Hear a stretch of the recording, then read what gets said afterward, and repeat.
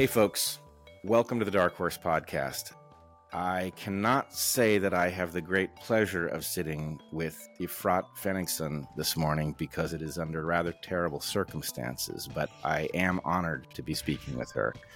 She is an independent journalist in Israel, and as I was watching events unfold in the aftermath of the attacks on October 7th, I spotted her evaluation of the events, and my blood ran cold because suspicions that I could not quite shake that something about the story couldn't possibly be what it appeared were reflected very clearly in her analysis. And what's more, she has a special position from which to evaluate the conflict, having not only served in the IDF, but served on the Gaza border. So she is in possession of knowledge about how things normally function there, and therefore her sense that something was quite wrong on the morning of October 7th struck me as an important piece of information for the world to understand. So welcome, Efrat. Thank you for having me, Brett. It's an honor. I'm truly glad to be talking with you. I should also tell our audience that I have just discovered that we have actually met already, which I am embarrassed to say that I did not remember. But you and I met at a conference in Bath, England, that was put on to gather COVID dissidents. And so it turns out that we have a number of different threads that we are seeing in common, and perhaps we will get to that COVID thread later in the discussion. Mm-hmm. But let us start by having you realize my audience isn't inherently American, but most of them are not expert in the situation in the Middle East surrounding the tensions between Israel and its neighbors, and could probably use a lot of basic information on who the players even are and how they end up in the situation they end up in before we get to the attacks that occurred on the 7th. So can you just tell us what Gaza is, what Hamas is, and what relationship that has to the state of Israel? I will try. Thank you. I'll do my best. As I said to you before we started recording, as a common citizen in the street, I have the basic knowledge of our relationship with Palestine and how it came to be. There is a lot of history behind this, but I can say that the Gaza Strip, which is a large area today populated by more than 2 million Palestinians, most of them were historically refugees that did not receive home in any other Arab country. And there are history stories telling you that many Arab countries did not want to take on the Palestinians. And so they ended up there and also in the Judea and Samaria area, the West Bank, what's called the West Bank. So Palestine is essentially two pieces of land in the small area of Israel, which is very similar to New Jersey. You have Gaza down south near the beach with the Mediterranean. And then you have the West Bank, which is around the Jerusalem area, inland on the west area of Israel. And they're detached. There is no physical connection between those two areas, but they both belong to the same people, the same, I want to say state, but they don't have a state of their own yet, and they're being the same population. Exactly, and they're being colonized or controlled by the Israeli government for many, many years. Now, can I sure. ask a question? When you say that these people are refugees, are you talking about them being refugees in the aftermath of the formation of the state of Israel in, would it be 1967? Yes, many of them, but also I think from other Arab countries. I don't know exactly, so I don't want to say the wrong thing, but I think they also came from other Arab countries. There were Palestinians in other Arab countries that kind of left there. I'm not sure of all the circumstances that led to that, but people that really didn't have a home. And so today you have a very large population, especially in Gaza. They don't have their own, like the permission from Israel to set up their own infrastructure, critical infrastructure. They rely on Israel for a lot of their infrastructure and energy, sometimes water. They don't have a port. They don't have the permission from Israel to open their own port. They do have an airport, but they cannot.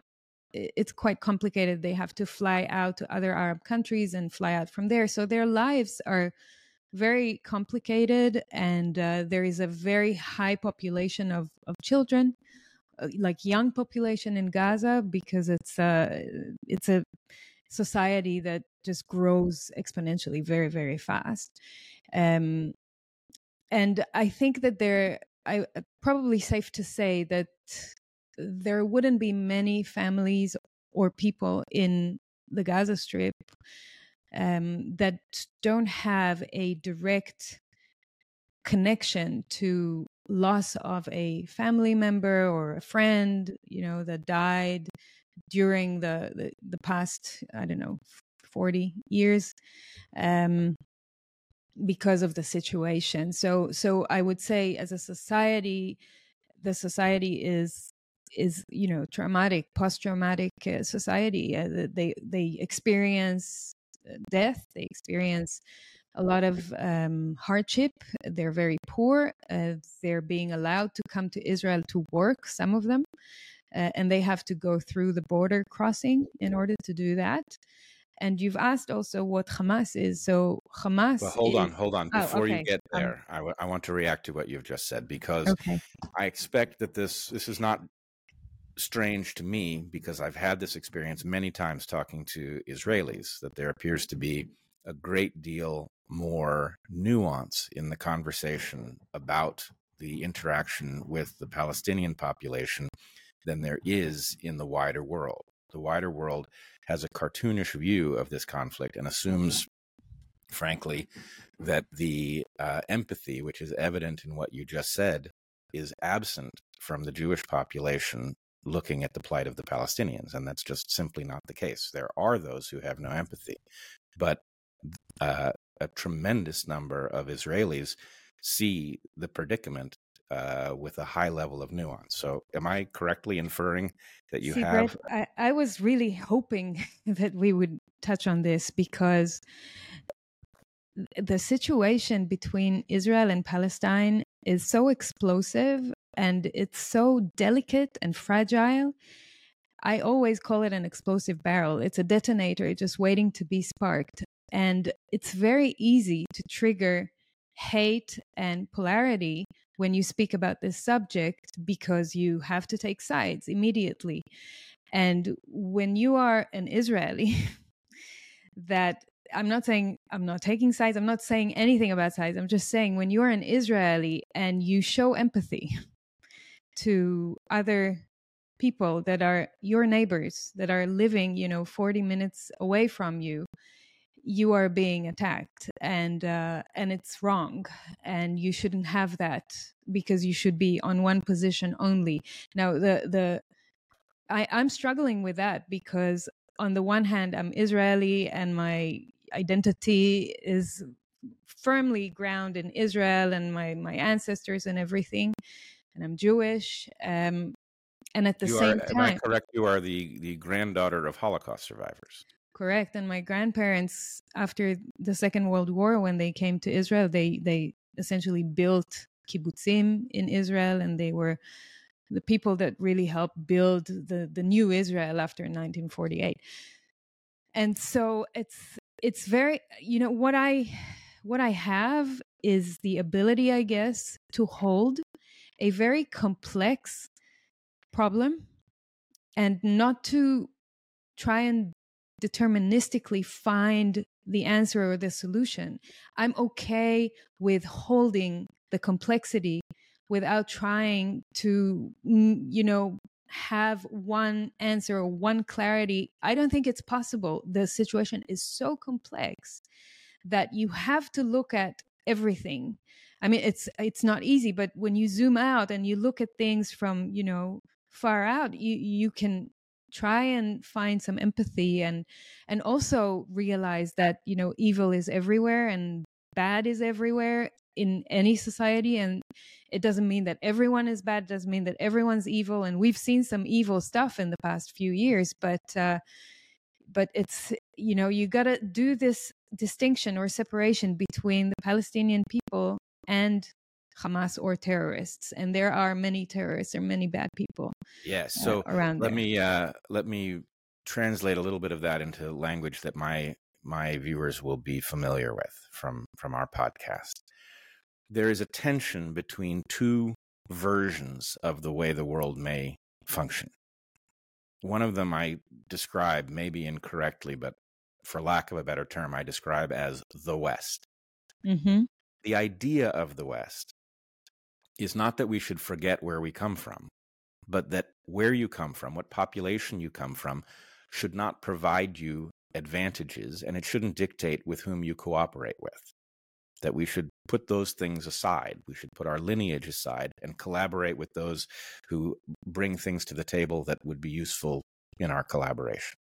That is the idea of the West, and it is a superior way of being. It's fairer, it's less violent, it is more liberating. And then there is the way that the world has worked until the West, which is lineage against lineage competition. And the predicament for Israel, as I see it, and again, I am no expert in the situation of Israel, but if I view it through that lens, Israel firmly has one foot in each of these worlds, and it does not freely have the ability to choose which world it lives in, because neighboring states are at least historically hell-bent on effectively the rules of the prior world. And the unfortunate thing about the superior putting lineage aside way of interacting is that it is very powerful. It generates a tremendous amount of wealth and well-being, but it is fragile.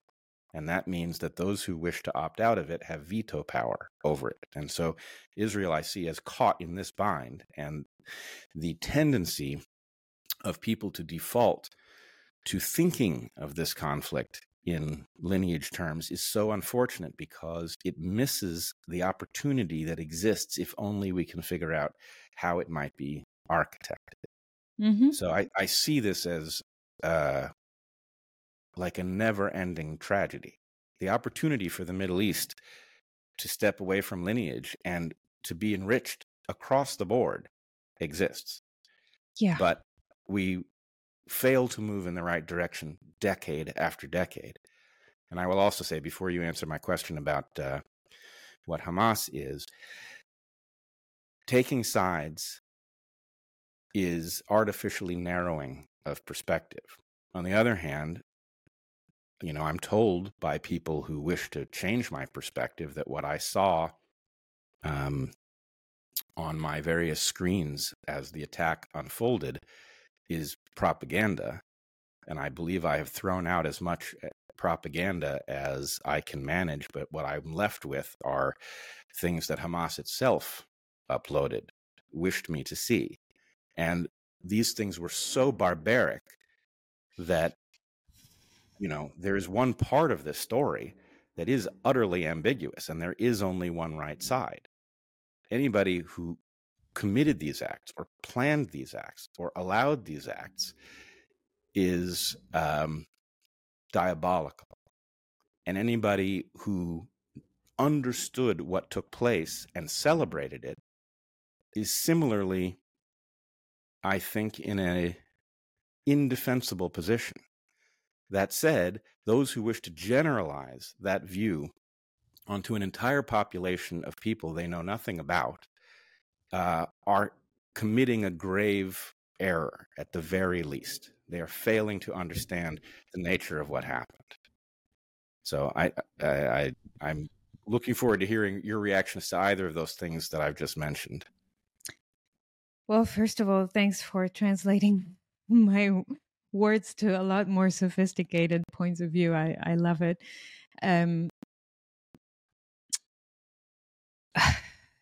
It's so difficult because what you're saying is true. There was a deadly, barbaric act committed in the past few days.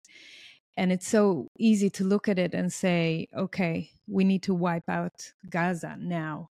But then you look at Gaza, like the whole of Gaza, what we just spoke about. Is that the solution? I think there is a solution out there, like you said, and it can be found. But I think the people that are pulling the strings are having a hard time controlling the beast that was created, right, with time.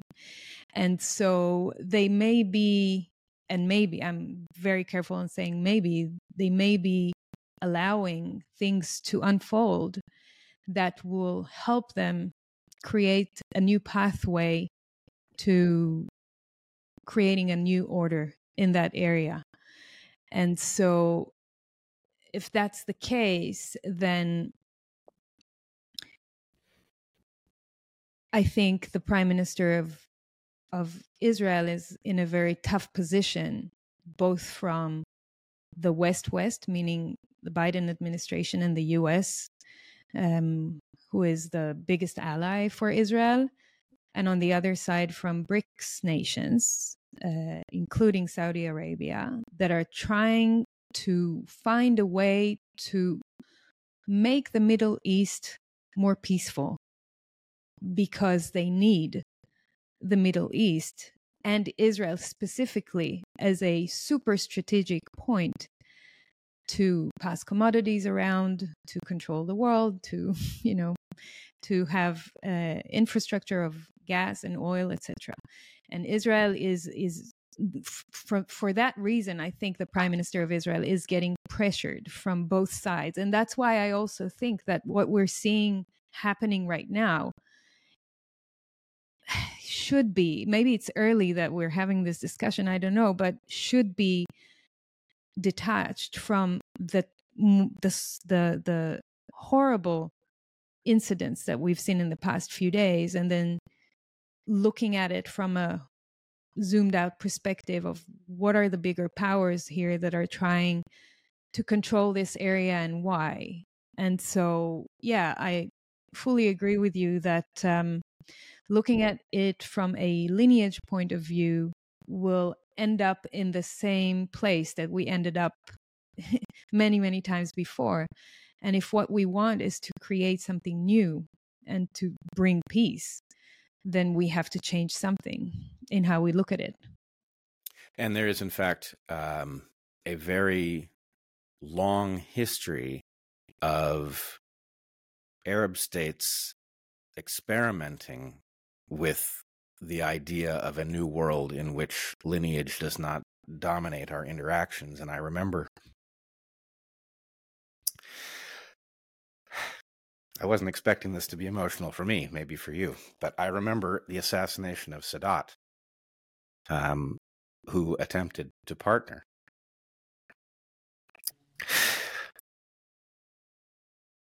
I'm sorry. No, that's fine. We are being pushed into a tragedy. What is about to happen in Gaza is a tragedy, and it is a tragedy that Hamas wanted, and whoever their partners are wanted.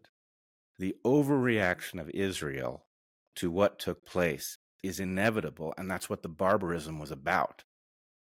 And it is very hard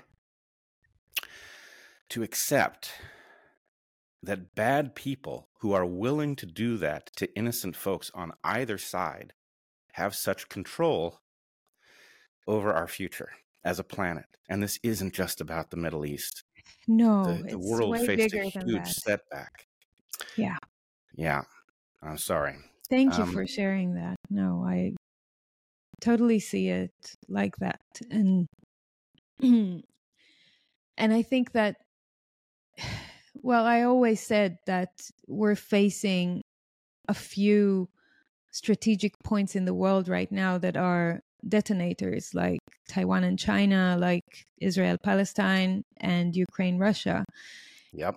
And I guess we got to that second step after Ukraine powers for the US are not as effective anymore as Biden would have liked, I guess. So it's as if they're pulling the next step in the plan. And I was dreading this day, and we're there. Now, my only hope is that this will not spark the Third World War. But that is very much on the table, and people it is need on to the understand table. that. It is, but yeah, we can talk about that later, Yeah. maybe. So let me return us to an earlier point in the conversation. I'd asked you to describe as best you can what Hamas is for people who, know the name but little more. So it's hard to say this, but Israel has helped establish Hamas early on. I think it was 1967 when it started. And Hamas was the beginning movement. And with time, it received more and more power and more influence and incentives from different powers around the world. Iran is one of them. Israel was one of them for a while. Qatar. I mean, there were different messengers that were using Hamas as a tool to spark conflicts with Israel. It was very convenient that they are situated in the Gaza Strip, amongst civilian spots like churches and mosques and hospitals and schools. In fact, it's a favorite tactic of theirs to do their dirty work, where a response will inevitably kill innocents, which will bring sympathy. Correct. And that's their tactic, and it works for many, many years. I remember that from when I was a soldier, that there would be no clean, that it was very, very hard to create a clean work in the Gaza Strip, because you had to have some casualties, overheads for whatever operation that Israel has performed in the Gaza Strip. Now, in 2005, Israel pulled out of the Gaza Strip, and Hamas became stronger and stronger when Israel military is not inside the strip anymore. The control, I would say, of the Israeli forces over Hamas is done through intelligence forces. There are various organizations that are in charge of keeping in touch with the Hamas, spying on them, knowing everything they do in order to control them. They have grown in the past few years to really large dimensions that I think that even Israel knows today, and definitely Abu Mazen, the prime minister of Palestine, they both know that they cannot control Hamas anymore. And that's what I called the beast before, right? It's very powerful. It controls the population. Speaking of propaganda, it's great in recruiting young children to its forces very early on. There is heavy mind control in the strip to just grow this organization's dimensions to really large scale. And recent questions that are popping up, you may have seen this from the past few days, is about the weapon systems of Hamas. They are being sponsored by different countries in the Arab world. But recently there have been voices saying, how come Hamas is holding weapons that are American weapons? How did it get to them? This was from just Afghanistan, recently. For example. From Afghanistan, from Ukraine, maybe. Yeah. The heavy black market of weaponry.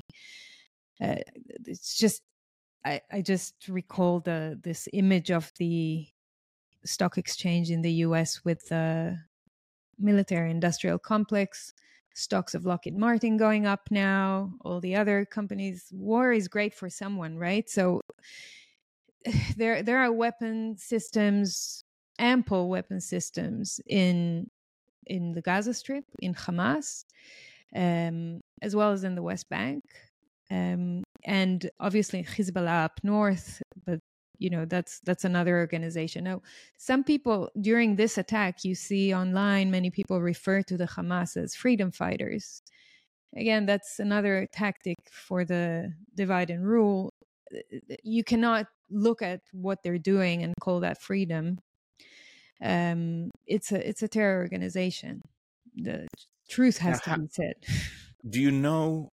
I realize that some of the people who support Hamas probably do so under duress or under false pretenses. But do you have any idea within the Palestinian population how popular Hamas actually is?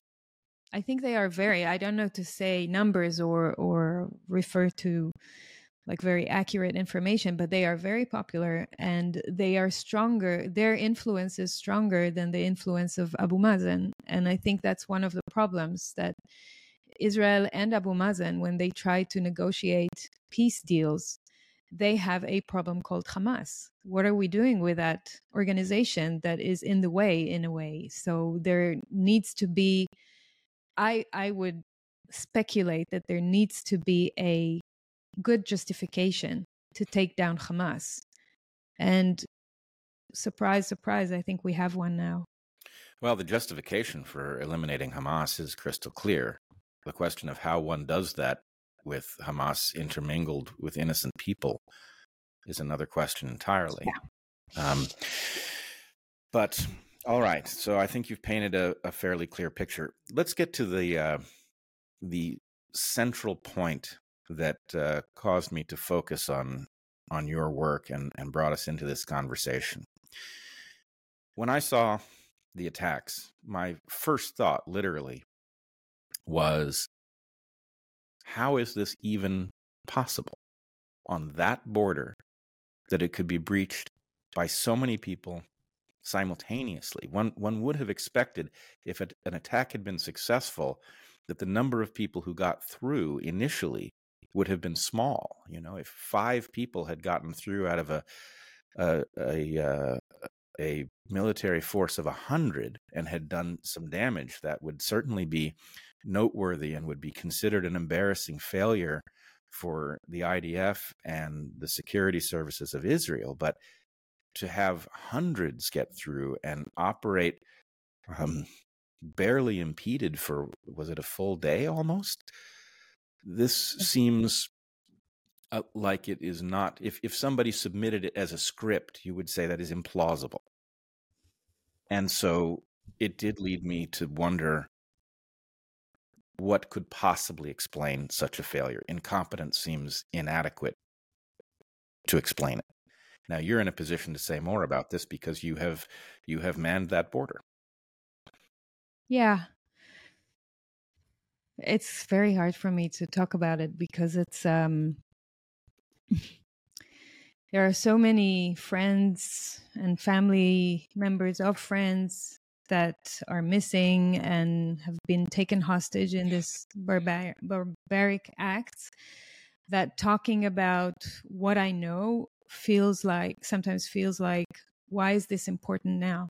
And at the same time, I know that if we don't talk about this, then we will just let them off the hook once again.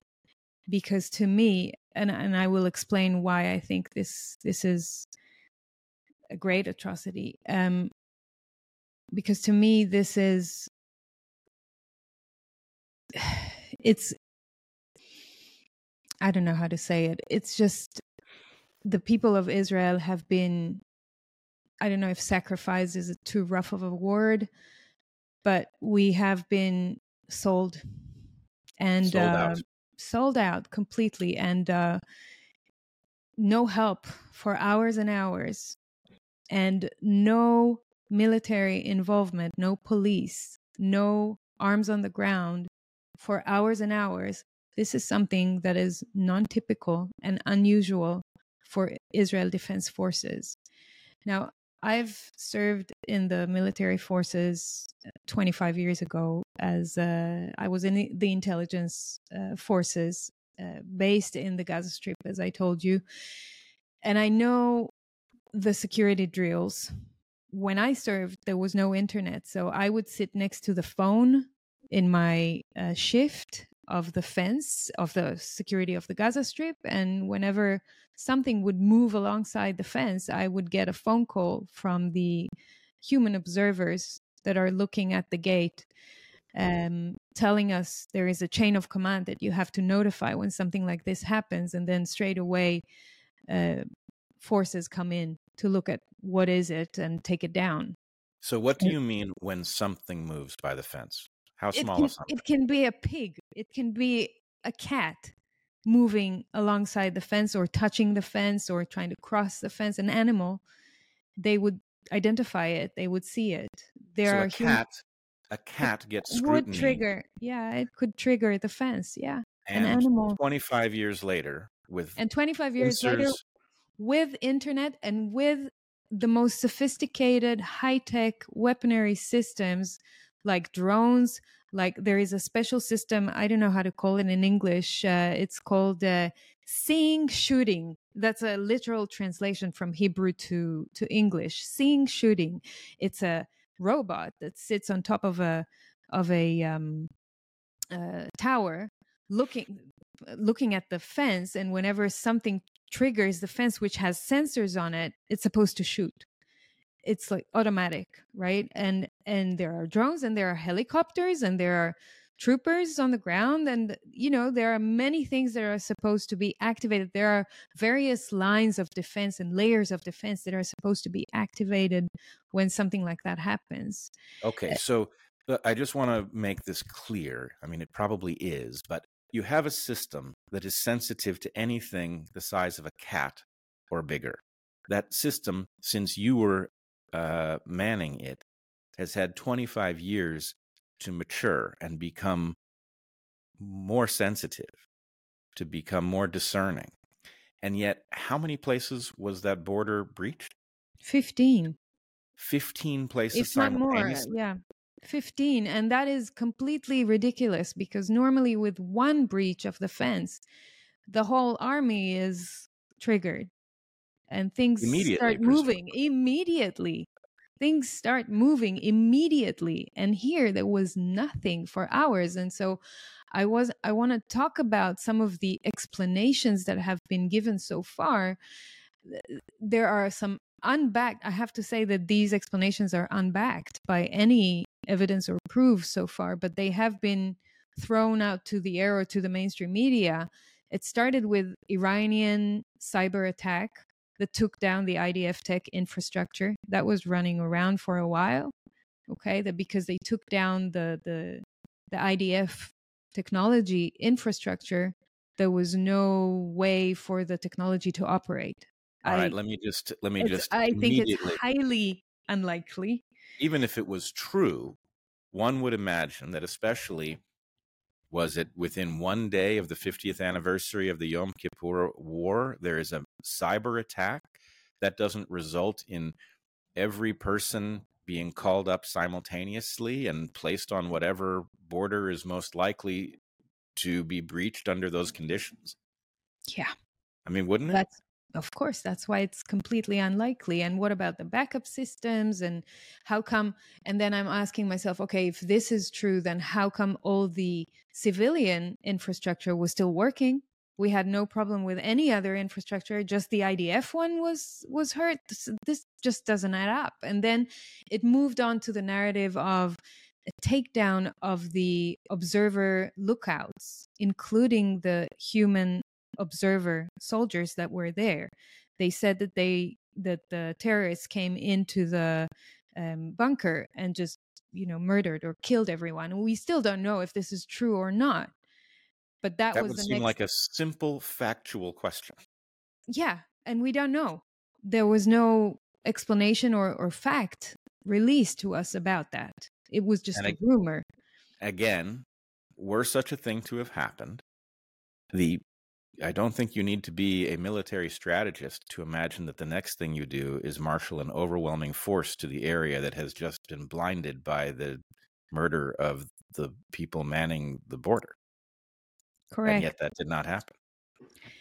No, it did not happen. And then you get some other soldiers talking on social media, tweeting on social media, saying that leave the observers alone. They were heroes. They did notify. They were there, and they notified the forces that they were supposed to notify, but no one answered. So again, who knows? It's again another contradiction. We don't know. And then the next thing that happened, it was this morning when I received this information that Air Force pilots shared stories on their Twitter account. It's in Hebrew, that they were up in the air fighting and protecting already 45 minutes after the breaches. Now that is, I'm sorry to say it like that blatantly, that is a lie, because we have people on the ground in all the different villages in the Gaza envelope area around the Gaza Strip, that they see every movement in the sky. Whenever there's a helicopter or a jet or anything, they know there was nothing for hours in the sky. So why would the Air Force pilots now tweet and say, we were there within 45 minutes fighting and taking down terrorists? No, they weren't. And so these narratives are being thrown out to the air. There is no official statement about any of these that I told you about. It's only in the public discussion. And the administration is not even trying to give us any answers. They're saying we're fighting now, we'll talk about it later kind of approach.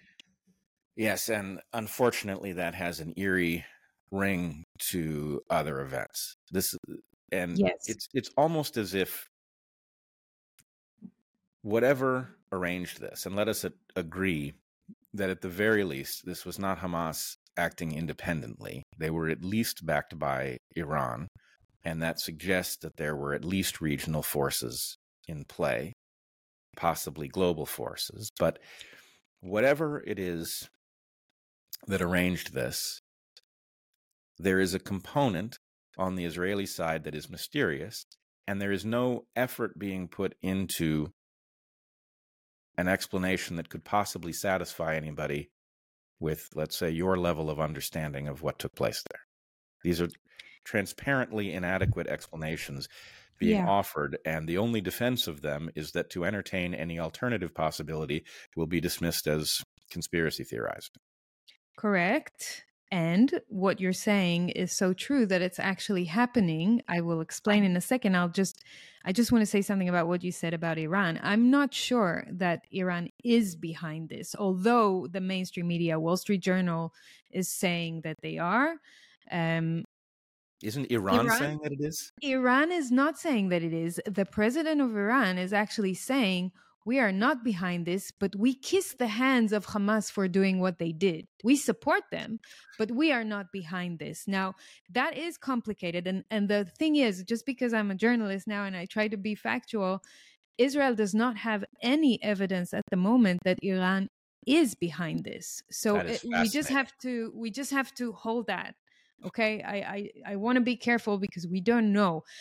It may have been, by the way, a Hamas soldier that was captured by the Israeli Defense Forces now in the last couple of days. In his investigation, he said that they were working on this drill for 1 year. They were planning and preparing for this for 1 year, and that they were shocked that the IDF did not show up until 5 hours later. And he said another thing. He said that they were the one. I mean, he said it was their initiative. He didn't mention Iran at all. He said that they were working on it with 1,000 soldiers. Now, as I said before, Hamas did grow to really big dimensions, and they do have a lot of weaponry and a lot of sophistication, and they should not be disrespected in terms of military power. And so it is possible that they did it themselves. The only thing I would speculate is that they were supposed to come in and do a smaller scenario, a smaller event. But since they bumped into this party, they did an ISIS trick that didn't end well. That's what I speculate. I don't know if it was planned to be that big as it was, and very gory. And I have really gory descriptions, which we will not go into. But I don't know if they had planned all of what has happened in such detail. Well, if I put together the pieces that I've seen, and again, I am no expert in what takes place in the Middle East, but there are two contradictions here, or two implausible claims. One, that the failure at the Israeli border was organic. There is at least not a sufficient explanation that is on the table yet that would explain both the failure of the detection and the failure, in the absence of the detection, of an overwhelming force showing up immediately. One of those two things. Mm-hmm. If the detection failed, the IDF should have shown up in force immediately, and the fact that it didn't suggests two failures. But the other thing I want to point out is that Israel is now devastating Gaza. Yes. It is claiming to be bombing the sites in which Hamas conducts its operations.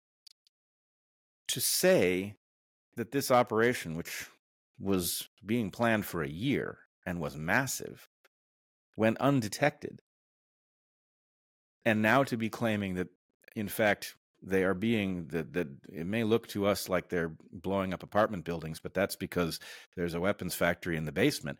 That suggests a high level of knowledge of where these actions are actually conducted, and a high level of knowledge and a long period of planning in which the attack was not anticipated. That is simply incompatible. And that's the other thing about my military experience. I was in the intelligence forces. The shift I told you about picking the phone and knowing what happens around the fence, that was only one time a week. All the rest of my time was in intelligence work. So I know how the system works in terms of knowing about every little step that Hamas is taking in the Gaza Strip. We have human informers and, many other tactics to know what is happening in the Gaza Strip.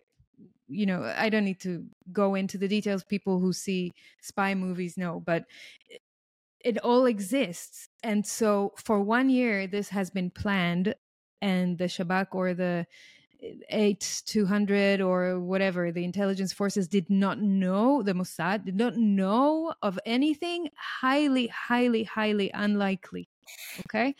And then you said something, you mentioned something about they are supposed to bring in the forces, even if there were so many breaches. Where were the forces? So I want to answer to that. The Gaza division was actually moved to the Judea and Samaria area near Jerusalem almost in its entirety. 60 to 80% of this battalion was moved to that area.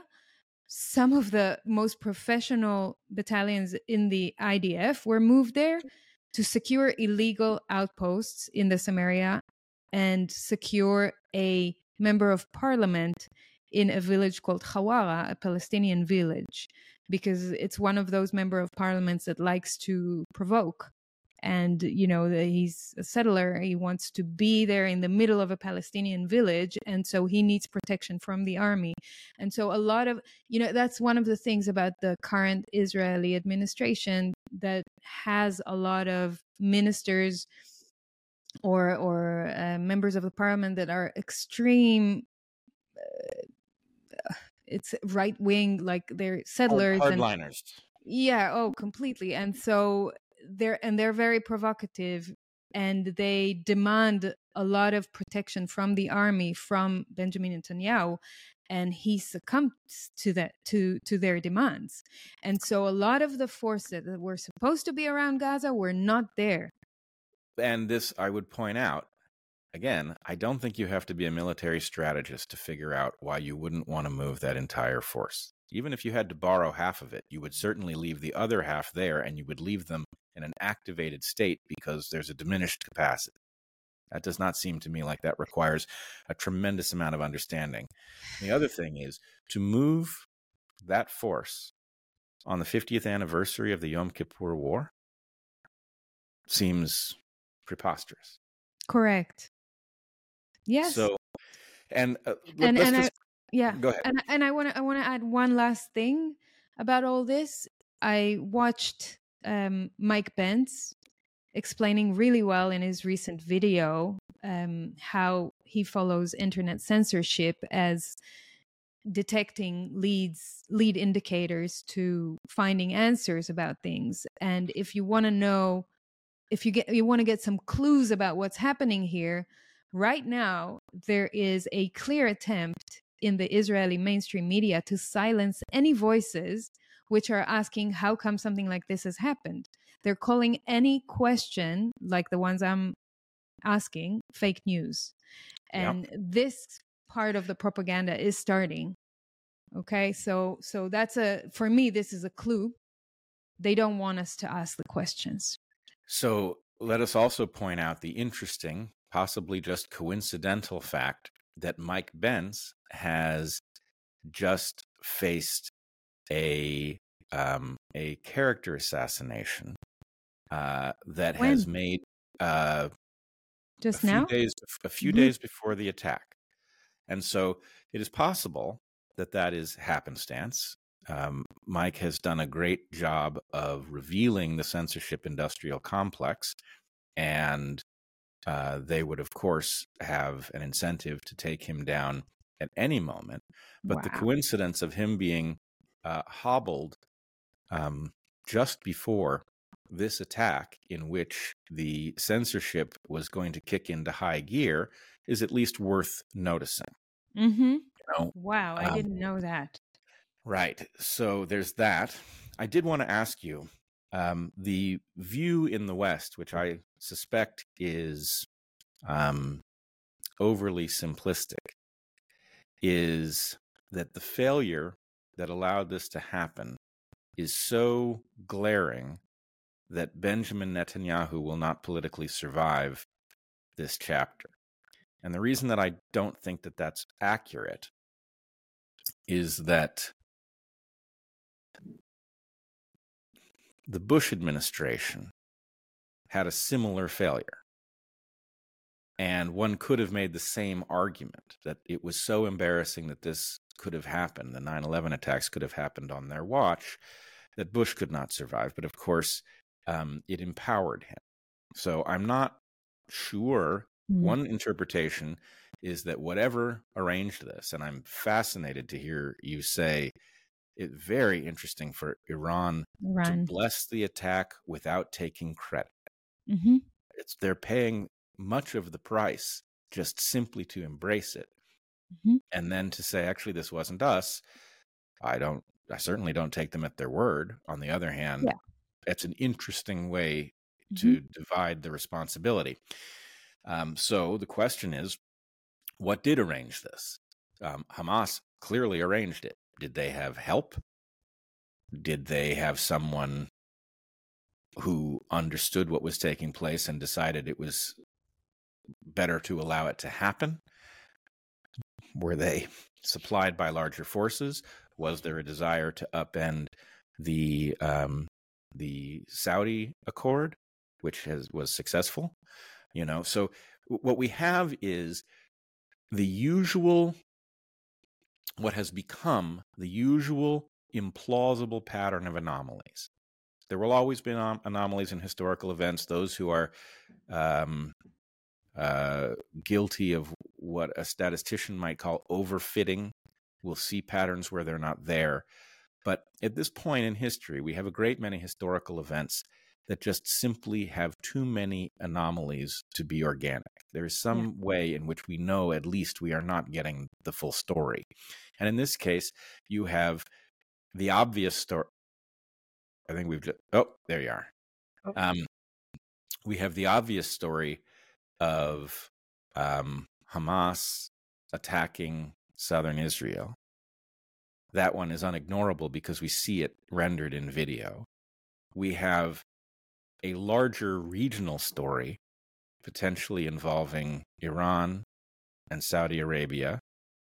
And then we have also a global story in which you say war is always good for someone. And those someones aren't inherently in the Middle East. In fact, many of them simply won't be.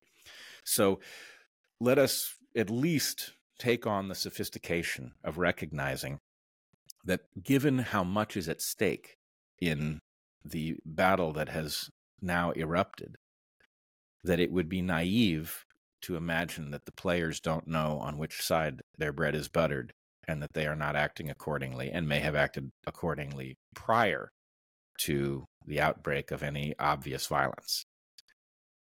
Yes, and another point that I want to add to that, which is interesting, speaking of the narratives or the clues that we get from the mainstream media, is that we've seen in the past few days many narratives coming from global media about what's happening now in Gaza and Israel is the Israeli 9/11 or the Israeli Pearl Harbor.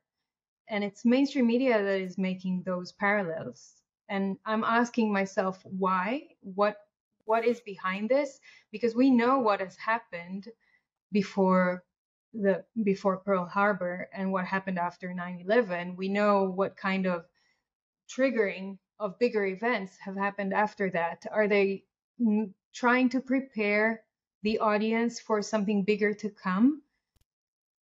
Well, it's funny. Those comparisons have exactly the opposite ring to me. They're almost like an admission. Because although I don't think we have a good understanding of either event, there's the implication in both events that there may have been awareness, at least, and that awareness suggests larger forces in play. And I think this is, believe me, I am anything but comfortable saying this, and I know that you're not comfortable in this territory, but the idea that we little people are being played and pushed into a battle in which we will lose a tremendous amount for reasons that we can't understand because we're not at the table and we don't hear the discussions and we don't know what the objectives are, is almost inescapable. And it is the reason that we have to have these conversations, is we have to stop being manipulable into conflicts that are serving someone else at our expense, whoever it may be. And you mentioned there the Saudi deal, right? And the trying to normalize the efforts between trying to normalize a peace deal between Israel and Palestine. And I wonder to myself whether a prisoner exchange deal is something that could only be seriously considered by Israel if a shocking event like that happened. Like, did they need such an atrocity in order to justify us releasing really dangerous prisoners from Israel, security prisoners? Or is there a bigger play here to try and wipe out Hamas, which Abu Mazen cannot control, as I said before, or even Benjamin Netanyahu cannot control, and try and get a peace deal with pulling out, like maybe it's an exchange deal of Israel pulling out its settlements from Judea and Samaria area, which is a big problem on the table when you come to talk about the peace process. So is it, okay, we'll pull out from there in exchange to those hostages? And I mean, but you have to justify it to the Israeli people. So did you need such a big thing in order to, uh, build your path towards this. And again, this is just my speculations, because you even heard yesterday the deputy Hamas leader Saleh al-Arouri suggesting using Israeli prisoners for leverage in negotiations. It's as and that happened I think it was even 2 days ago. It happened almost immediately after they captured them. It's as if they were doing it in order to have it, in order to say it. It's so, I don't know. Let me say, I think we're damned if we do and damned if we don't with respect to having these conversations. Obviously, we are at a tremendous disadvantage in terms of knowing what's really going on inside of any of these things, because I think it is fair to say you and I are both outsiders to all of it. But not discussing it leaves us as pawns in a game we do not understand, and that is a terrible position to find ourselves in. The one thing that does not fit about the narrative you have just proposed, I think, is the barbaric atrocities that were committed. Had this been a strategically careful operation, had they grabbed prisoners and not harmed them, their leverage would be greater, I think. I agree, but since Hamas is Hamas and it's a terrorist organization, it's not a well-regulated force.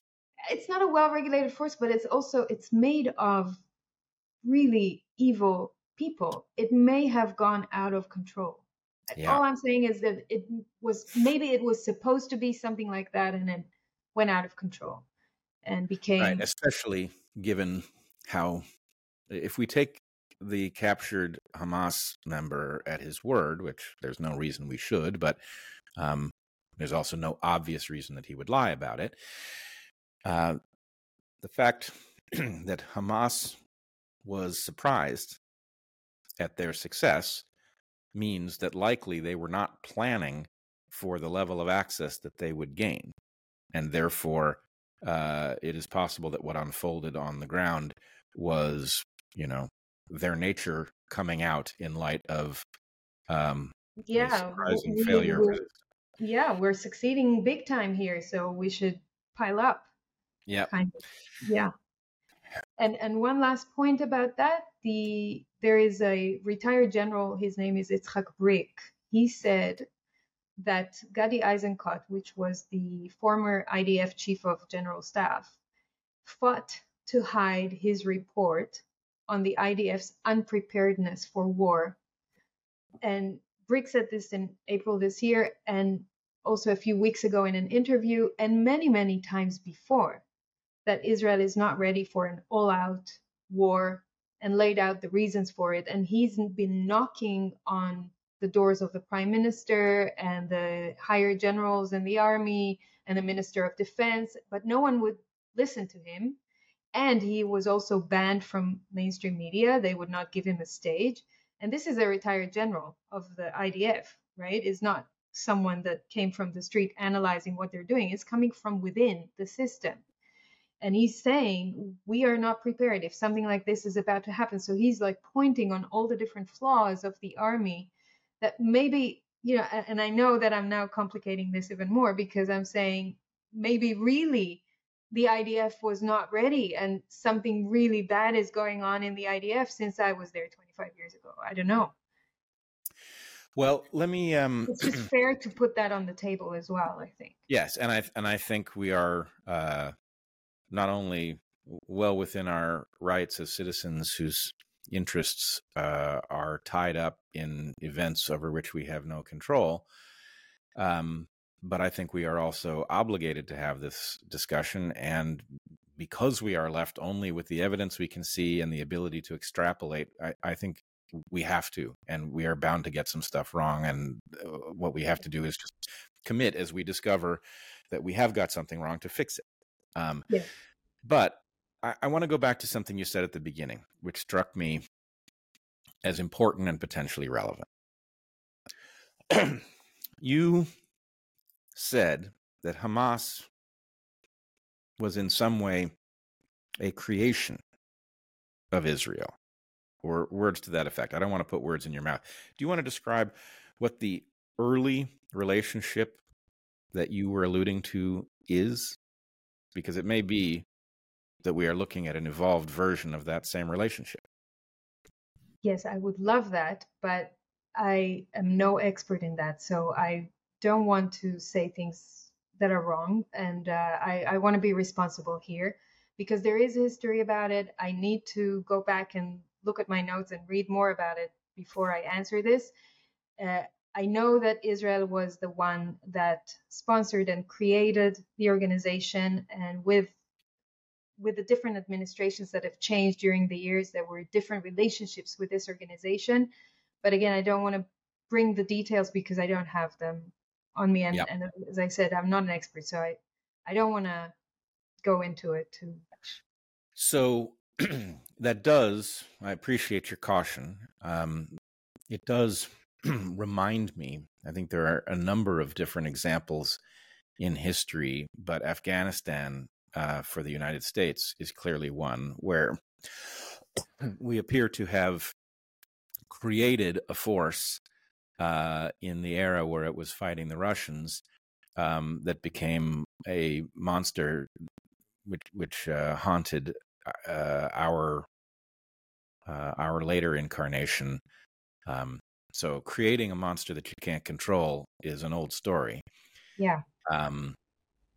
But there is also the possibility, what I increasingly think is that we outsiders, we citizens of the world who are trying to live better lives, are unfortunately mesmerized by anachronisms of the map.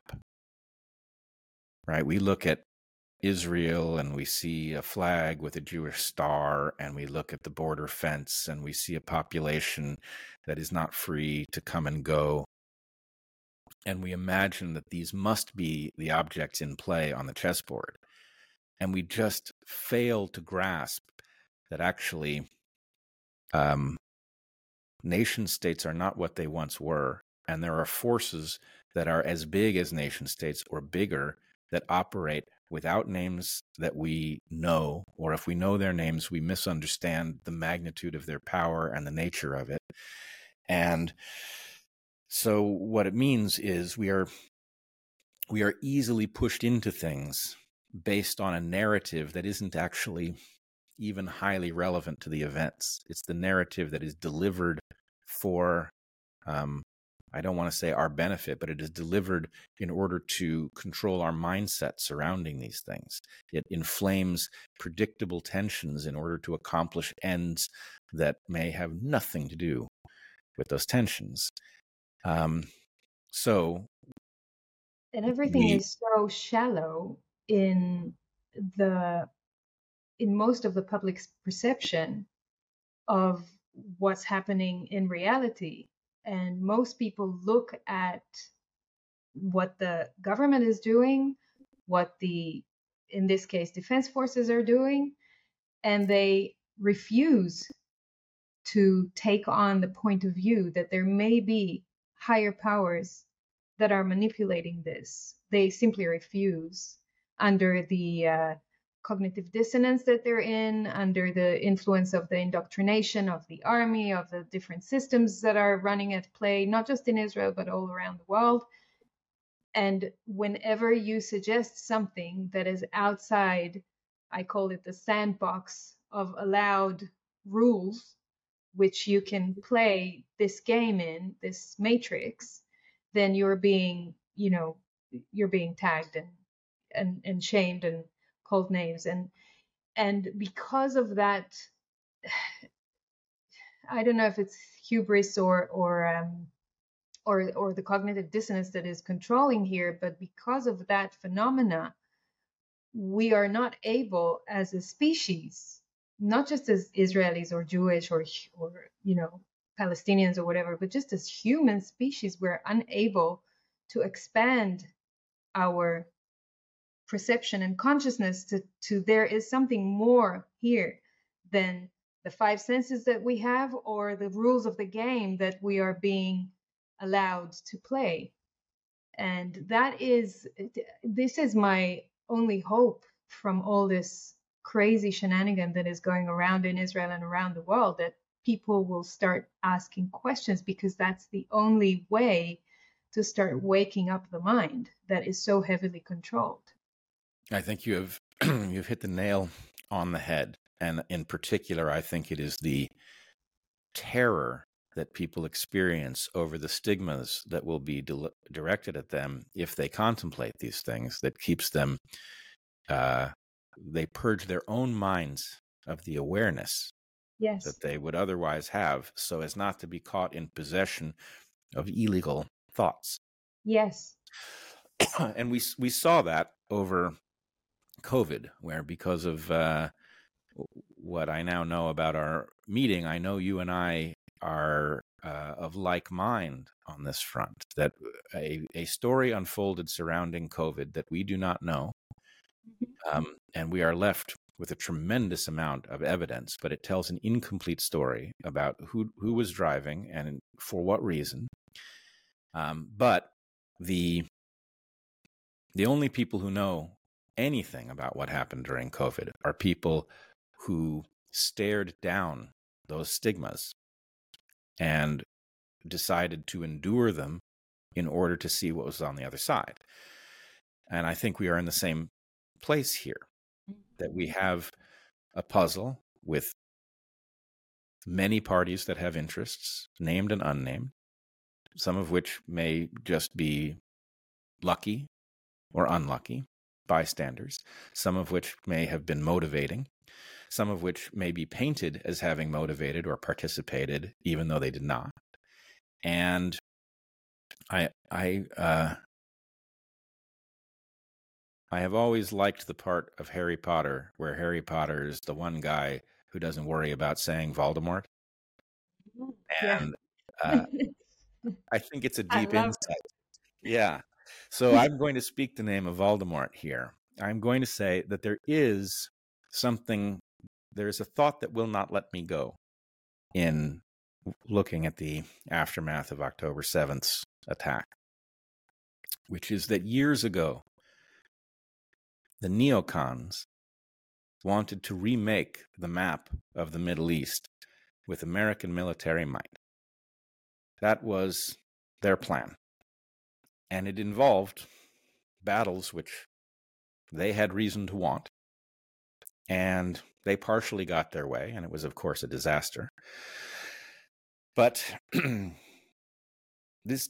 fact that we have all who have paid any attention, I mean, I have avoided the mainstream press on this issue as much as possible, and thank goodness that Twitter, as broken as it is, provides a semi-free space in which we can at least exchange evidence and debate it. But there is a way in which the portrayal of Iran's role would function as a continuation of that neocon plan, a revival of it in the aftermath of the debacle in Iraq. So I don't know if that's a driving force here or not, but I certainly think it is incumbent on the citizens of the world not to be pushed into actions over a simplistic narrative that cannot possibly account for the events that we have seen. I'm with you, and I think that the fact that there are higher powers geopolitically at play, especially with Russia and China, that are behind the scenes. Putin has today, by the way, said that he's supporting Hamas. But we know that Iran is one of the largest players in the world for oil and gas. We know its importance. We know that the U.S. position as the Anglo-American, I forget the word, That would be something we'll have to edit. Hegemony. Hegemony, yes. No, we don't have to edit that. That's perfect. English is not your first language. The Hegemony. fact that you even Yes. know the word hegemony is wonderful. So I think the fact that we're going into, in a way that it looks like an unstable hegemony for the US, and towards the end of this monetary control for the US with the dollar, and the BRICS coming in to destabilize the power of the dollar. Iran is playing a very important role here.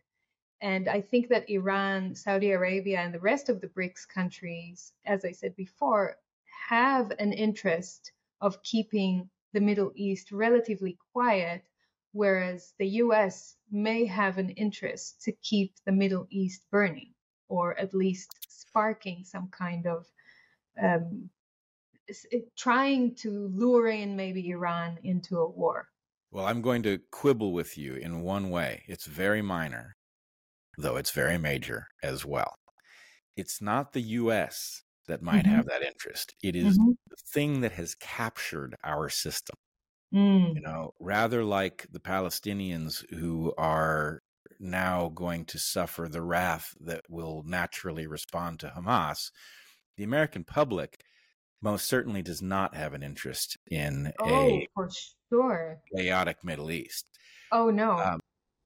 But that doesn't mean, and this was, I thought, the strength of what Mike Benz put out. It alerted me to a whole dimension of this puzzle. I don't know why I wasn't thinking about it. Obviously, one should think about fossil fuels when one thinks about the Middle East, because it is a major force. But what he called my attention to was, forgive me if I get the numbers wrong, but he said Iran is sitting on the third largest oil deposit and the second largest natural gas deposits on Earth, and that this actually interrelates the story in the Middle East with the story in Ukraine, especially with respect to Europe's need for liquefied natural gas, the Nord Stream pipeline, etc. So Iran can be the new supplier of energy for Europe, right? Right. And I don't know, you probably will not be aware of this, but I've deployed a principle on Dark Horse that I call the time-traveling money printer. And the idea is, we all understand how to make money if you have a time machine. There are no time machines, but you can create something that works just like one by slowing down everyone else's awareness of what's taking place, because it allows you to predict events in the world. And if you can predict events in the world, you can bet on them in the market.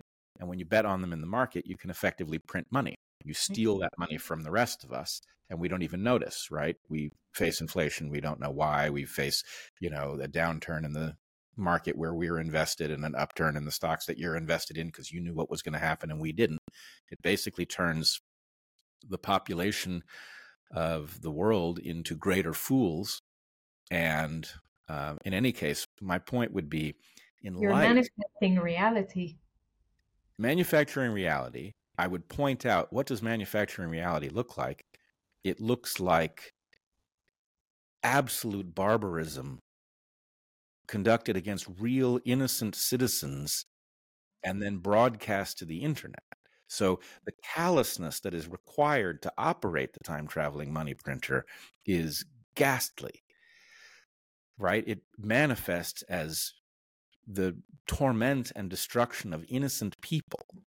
But for anyone willing to do that, and I think COVID reveals that there are at least some very powerful people who are unbothered by the destruction of innocent lives, that for anyone willing to do that, it is a game at which they can become highly expert and escape any control that we might wish to exert through the normal structures that society depends on. Because if you can print money by predicting events, or even more powerfully, creating events that you can then predict with precision,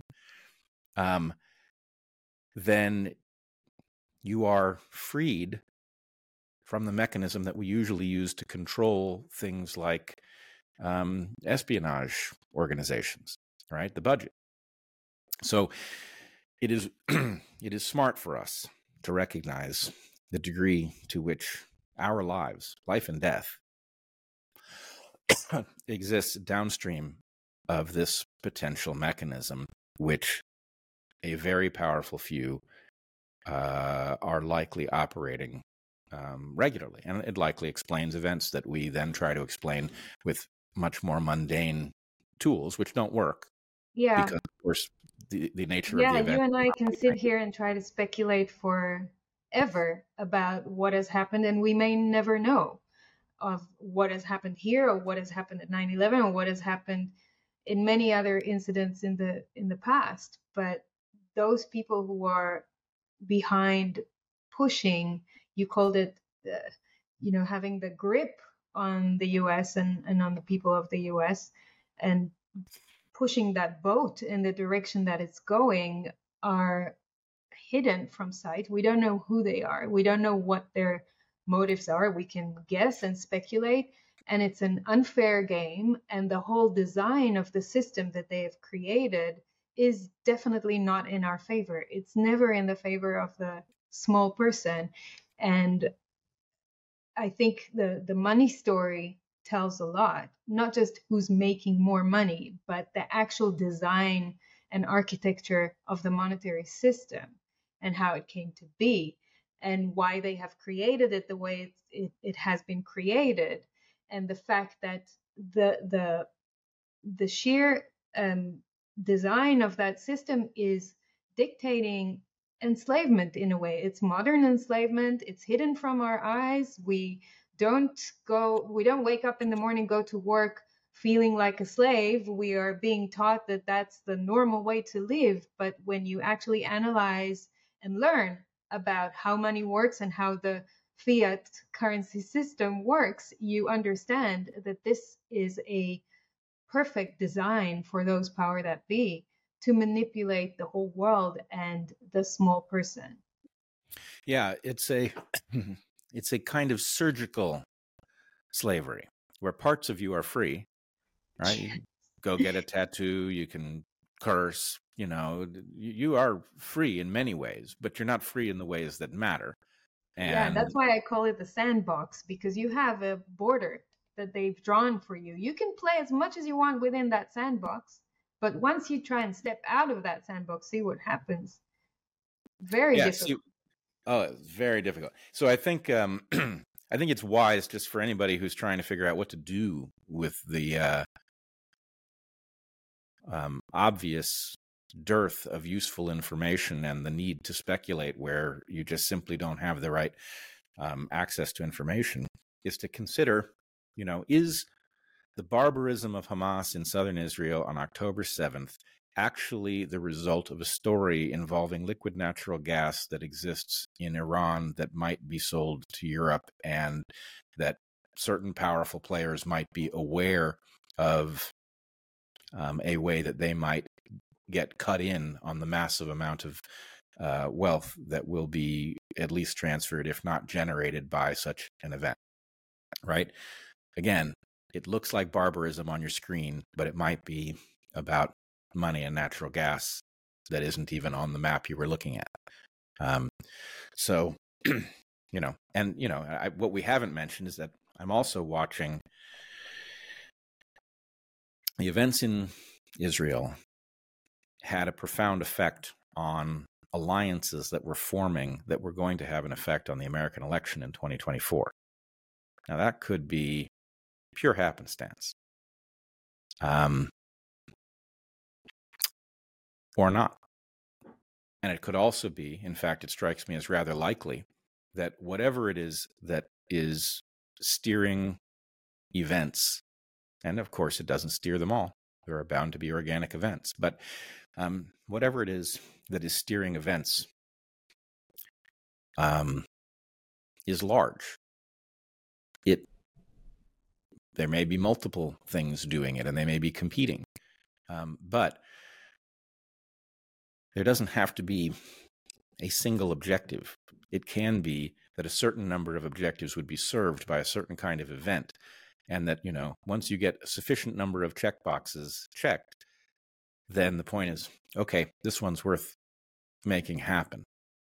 And that means that those of us who are trying to figure out what's going on from the outside are liable to settle on a single explanation, which will be wrong because it's incomplete. So we have to be aware that we're dealing with a complex system that we have no ability to observe and learn about. It's all very indirect by design. I love the analysis of Catherine Austin Fitts when she describes the silos that the money people, as she calls them, have when they design, or the most powerful people in the world, and some of them are bankers. She says they try to keep the silos intact so that you will not connect the silo of media to the silo of defense to the silo of elections or politics to the silo of money, etc., so that you will not make these connections and see the bigger picture. You would think the Israeli Gaza attack is related only to the conflict in the Middle East, and you would think that the elections in the US is related only to the elections in the US, and Ukraine and Russia is separate, and it really blocks you from seeing the bigger picture. And I think, and that also takes me to, sorry, it's like intuitive, taking me to remembering Edward Dowd saying that when he saw early on in 2020, the head of the Bank of International Settlements, the BIS, when he saw him making a speech saying that they are about to create green passes or vaccine passports, that before the vaccines even came out. And this is a banker, a mega banker. The BIS, for those who don't know, is the big brother of central banks. He's sitting there talking about moving into a new system of digital passports for vaccinations and health. And Edward Dowd, being a former BlackRock analyst and a Wall Street guy, is looking at it saying, that moment I knew that this COVID thing is way larger than just health. Because if a banker is sitting there talking to me about a digital passport, a vaccine passport, then he gave him the clue that here's a connection between those two silos that you normally cannot see. Right. So, and you have to be really sophisticated, I think, in order to spot those small connections between those silos, because the system will try to make it almost impossible for you to detect them. And so you have to, in a way, that's why, I like the term conspiracy theorist, because you are open to so many ideas and to so many different points of information. And you have the ability to try and connect them. And you also need to have the humility to say, no, with that connection, I was wrong. And that's not a proper theory. And I'm going to throw it away. But then you stay open and, you take on more. And, Yes. I got carried away. But that just sparked this for me. No, I get it. I will say in my professional life, I am a theorist. I'm an evolutionary theorist. And so I think very carefully about how theory functions, right? It functions. You don't come up with a theory. You come up with a hypothesis. The hypothesis makes predictions. If those predictions turn out to be true, then you tend to think your hypothesis is probably overlapping reality. So there's a rigorous way to do theory. It doesn't mean a guess. Yes. So what I would say is, for decades, in fact, partially downstream from the CIA, which set about poisoning the idea of conspiracy theory, the CIA actually advanced the concept that the term conspiracy theory should be used to dismiss alternative explanations for the Kennedy assassination. But in any case, the point is, they have now overplayed their hand. For years, people were spooked by the idea of conspiracy theory. Now the question is really not, are you a conspiracy theorist, but are you good at it? Are you good at being rigorous and throwing out bad hypotheses of conspiracy and following evidence to where it actually leads, even when it upends an idea that you looked on favorably at first?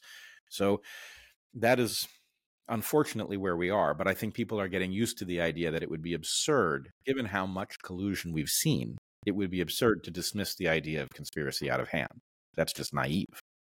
Yeah, and I think with the size of the beast right now, we are going to see more and more narratives collide. We're going to see more and more things that don't add up, that maybe even internal battles between different powers of that beast. And I think this is to our advantage in a way. It's going to be very messy. It's dirty. It's gory. This is exactly what's happening in Israel right now. But it's revealing at the same time. Well, I like your point about when we glimpse a connection between silos that tells us something, like Edward Dowd was awakened to what COVID was by a banker talking about vaccine passports, right? It's a classic moment. But it speaks also to the importance of, just as we are jerked around by events and simplistic narratives that cause us to see familiar lines on a map and think we know what's going on, we are also triggered into betrayals of people who are on our team by these takedowns, right? The Mike Benz takedown is particularly important in a world where the glimpses of the connections between silos are actually the map of what's really taking place. Yes. Not many people can do what Mike Benz does. And whatever, the takedown of him, I did not find very compelling. They did find something that does have a kind of moral complexity to it that requires you to think very carefully about, to even know whether you're comfortable with it. But at the end of the day, Mike is playing such an important role in revealing a world that is controlling how we interact with each other, that we ought to look at the fact that something suddenly emerges about him that causes us to feel one way or another and say, well, why would that be happening? Right? Why are we suddenly questioning Mike Benz? Why are we suddenly questioning Russell Brand? Why are we suddenly questioning Joe Rogan or Robert Malone or any of the dissidents who have proven that they can actually withstand the stigmas and reveal things that others cannot? Yeah. This is a very important clue in deciphering the game that is being played against us. And I'm just hopeful that more and more people will understand that when this becomes so common and so, with all the mis and disinformation laws now, it's becoming like they're trying to normalize it. And it is weird even to the most normal normie out there that they're trying to silence so many people on so many topics. And I think that's where they're gonna get a, how do you call it, like a foul, like in soccer that you, a foul, right? yeah. Because they're digging their own grave in a way. They're showing the normal people out there that, yeah, we told you in the past that you should behave a certain way and you should comply with certain rules and you should be in a certain way in society, but now we're enforcing all these things in laws and we're hurting people who are not doing that, and they are escalating this, they are exaggerating, and I think this is their mistake because it will wake more and more people up. There's no question that they are waking more and more people up, but I also think it is very important that we understand that was not, they did make an error, but I don't think it's exactly the one you've described. I think so. Another principle that I took a long time to realize, but I find very important, is that what we are facing in this complex environment. I call it Goliath. Goliath is the force that opposes meaningful change. And why doesn't it want meaningful change? Because it's a winner, and it can only end up as a loser through change. It could stay a winner, but in general, change is not good for the winners. So they prevent it. But Goliath, that force that prevents change, has two parts. It has a part that colludes, that knows what it's doing. That part is intelligent. It also has a part that's emergent, right? People who realize that they're going to be stigmatized if they think one thing, so they think another, and then they reinforce each other. Or journalists who accidentally discover that when they write stories that look like this, they don't do well, and when they write stories like that, suddenly, their quality of life goes up, so that they don't know why they're writing those stories, but something is paying them indirectly, something that they will never meet. So that emergent part is dumb as hell. Just like the real Goliath probably was. The real Goliath was probably a giant, meaning that he had a pituitary tumor, and he was a dimwit, and he was vulnerable. And it wasn't David who took him out, but the story is recorded as if it was David. But in any case, Goliath is partially an emergent force, and an emergent force, that's a synonym for an evolved force. The thing about evolved forces is they can be ferociously powerful when they are facing the thing to which they evolved. They are clumsy when they are facing something novel that they have never seen before, right? Goliath had never seen Elhanan, who we record in the story as if it was David, right? A little guy who understood that this battle was not just about force, but was about, agility and slingshots or whatever. That is something Goliath does not anticipate. And our Goliath did not anticipate the ability of people with a camera and a microphone and an internet connection to outfox massive institutions and people with superior access to information. So what I think happened during COVID was Goliath literally didn't know what a podcast was, and he certainly couldn't figure out why whatever happens in Joe Rogan's man cave should matter to anyone, right? Goliath knew that he owned all of the major media properties, and that was sufficient to control the public mind. And what Joe Rogan says and what Joe Rogan's guests say doesn't make a goddamn bit of difference. Goliath was sure of that, and he was wrong. Mm-hmm. So the reason that they have revealed themselves is that we are figuring out how to talk in spite of the controls that they wish to apply. They try to keep us in a sandbox, and we've figured out a way to speak that isn't, we've figured out how to tunnel out of the sandbox. So that's a battle. I'm not saying we won. We didn't. No, but we didn't were lose. on the right path. Yeah. And that's the thing that I love the most about human species, that we, in times of trouble and when we're being pushed to the corner, our creativity comes out. We find another way, just like water. And this is what has happened here. We've been pushed to the corner. We found another way. And again, like you said, we didn't win yet, but there are different paths that are opening up thanks to that limitation that has been forced on us. And it will continue to happen as this escalates. And I'm looking forward to see what humanity unravels. We can be unpredictable and we can be very creative.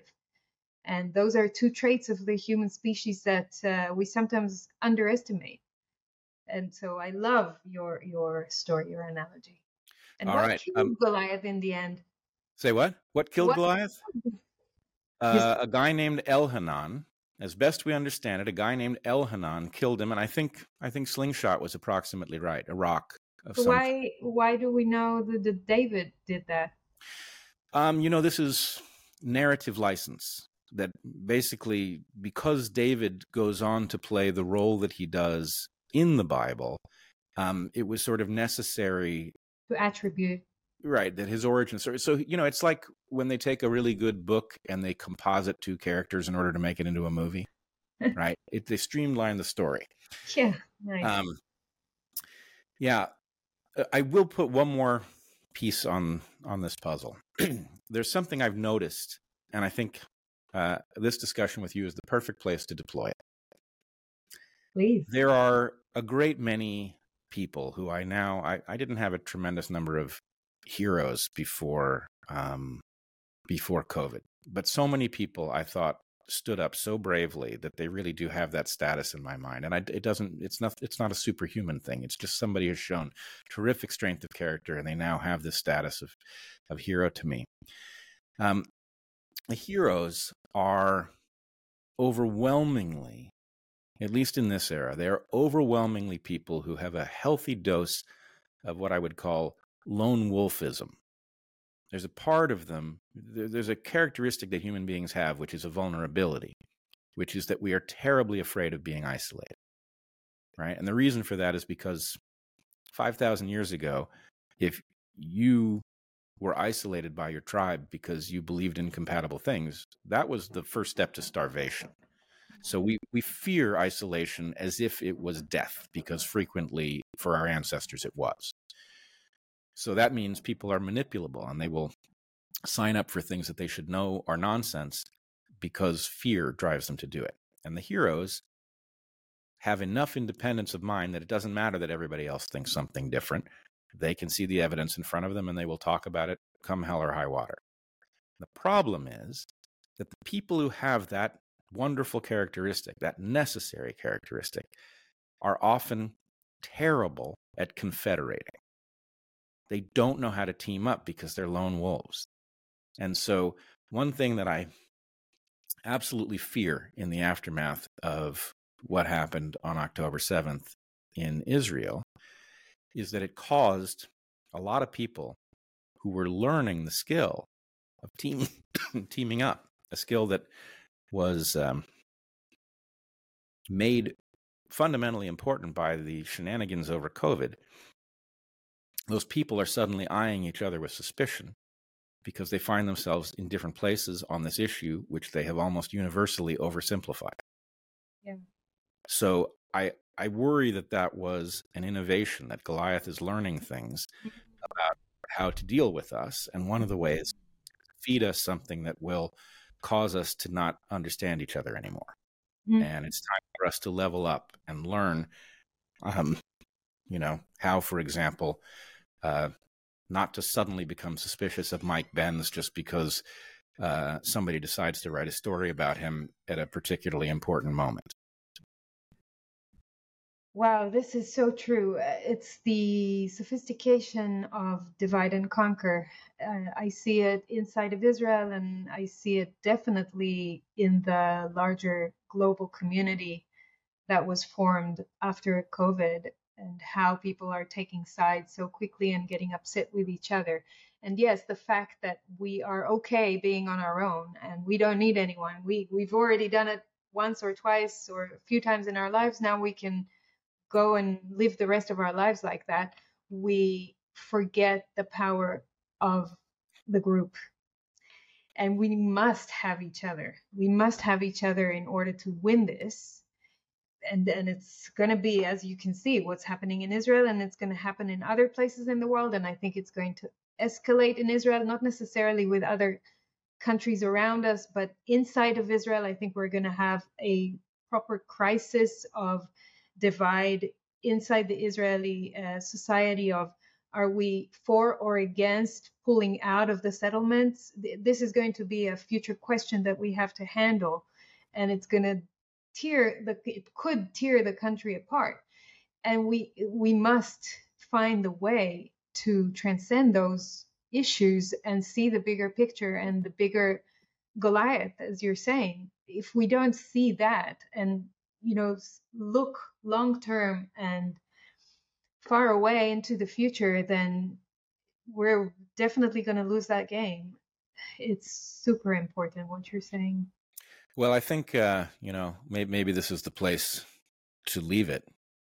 I will just say that once upon a time, Goliath was a person, right? He was a brutal, terrible person, and he was taken down by another person, Elhanan, who we composite into David. In the present, Goliath has scaled way up. It's not a person. It's something much bigger. David has to scale up too. We are effectively David.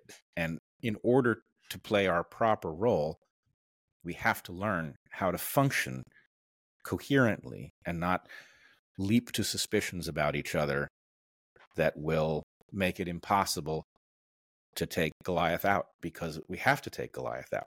We do because, frankly, I think we have two choices for history. We can either return to lineage against lineage competition, or we can all step into the cosmopolitan future and we can retain our traditions, but we can stop suspecting each other and prioritizing each other based on our genes, which is something, if you understand how ridiculous it is to let your genes decide who you should like, then you know it would be preposterous to allow lineage to dominate our world. We simply, Israel has to take the one foot that it's got in the West, and it needs to put the other foot in the West. The Middle East needs to come along, and really the whole world, because as long as there are large pockets of people who see our genetic lineages as the dominant, most important factor, they are in a position to cancel the well-being that the rest of us would seek, because it is simply better. Amen to that, Brett. Amen. All right. Well, Efrat, this has been a, I don't even know what the word is. It's been a very important conversation from my perspective. I hope so. I was actually pretty nervous before, and it was fascinating for me where we took this. I'm being grounded back to the reality in Israel, going back to what's happening here. But at the same time, I feel encouraged and hopeful that it's still possible to make my voice heard and to have a stage like this with you and with other people. I think it's, if this is not inspirational to someone out there, then I don't know what this conversation was. Yeah, agreed. Well, it's been a pleasure, and I look forward to hearing your observations as events progress. People, where can they find you? On Twitter, Efrat Fenigson, or Telegram and Substack. So let us spell out your Twitter handle. That's the place people are going to have the easiest time finding the rest of your links. Oh, sure. It's going to be on the screen. Oh, okay. Yeah, we're going to put it on the screen. Okay, yep. Good. All right, wonderful. Well, Efrat, thank you so much for doing this, and good luck. Yeah, we needed, actually, as we were saying goodbye, I'm hearing booms outside. So oh my goodness. Yeah, rockets going off again. All right. The fourth time today. Please, please, please stay safe. Thank you. Thanks for this, Britt. All right. Thanks for joining us, everyone.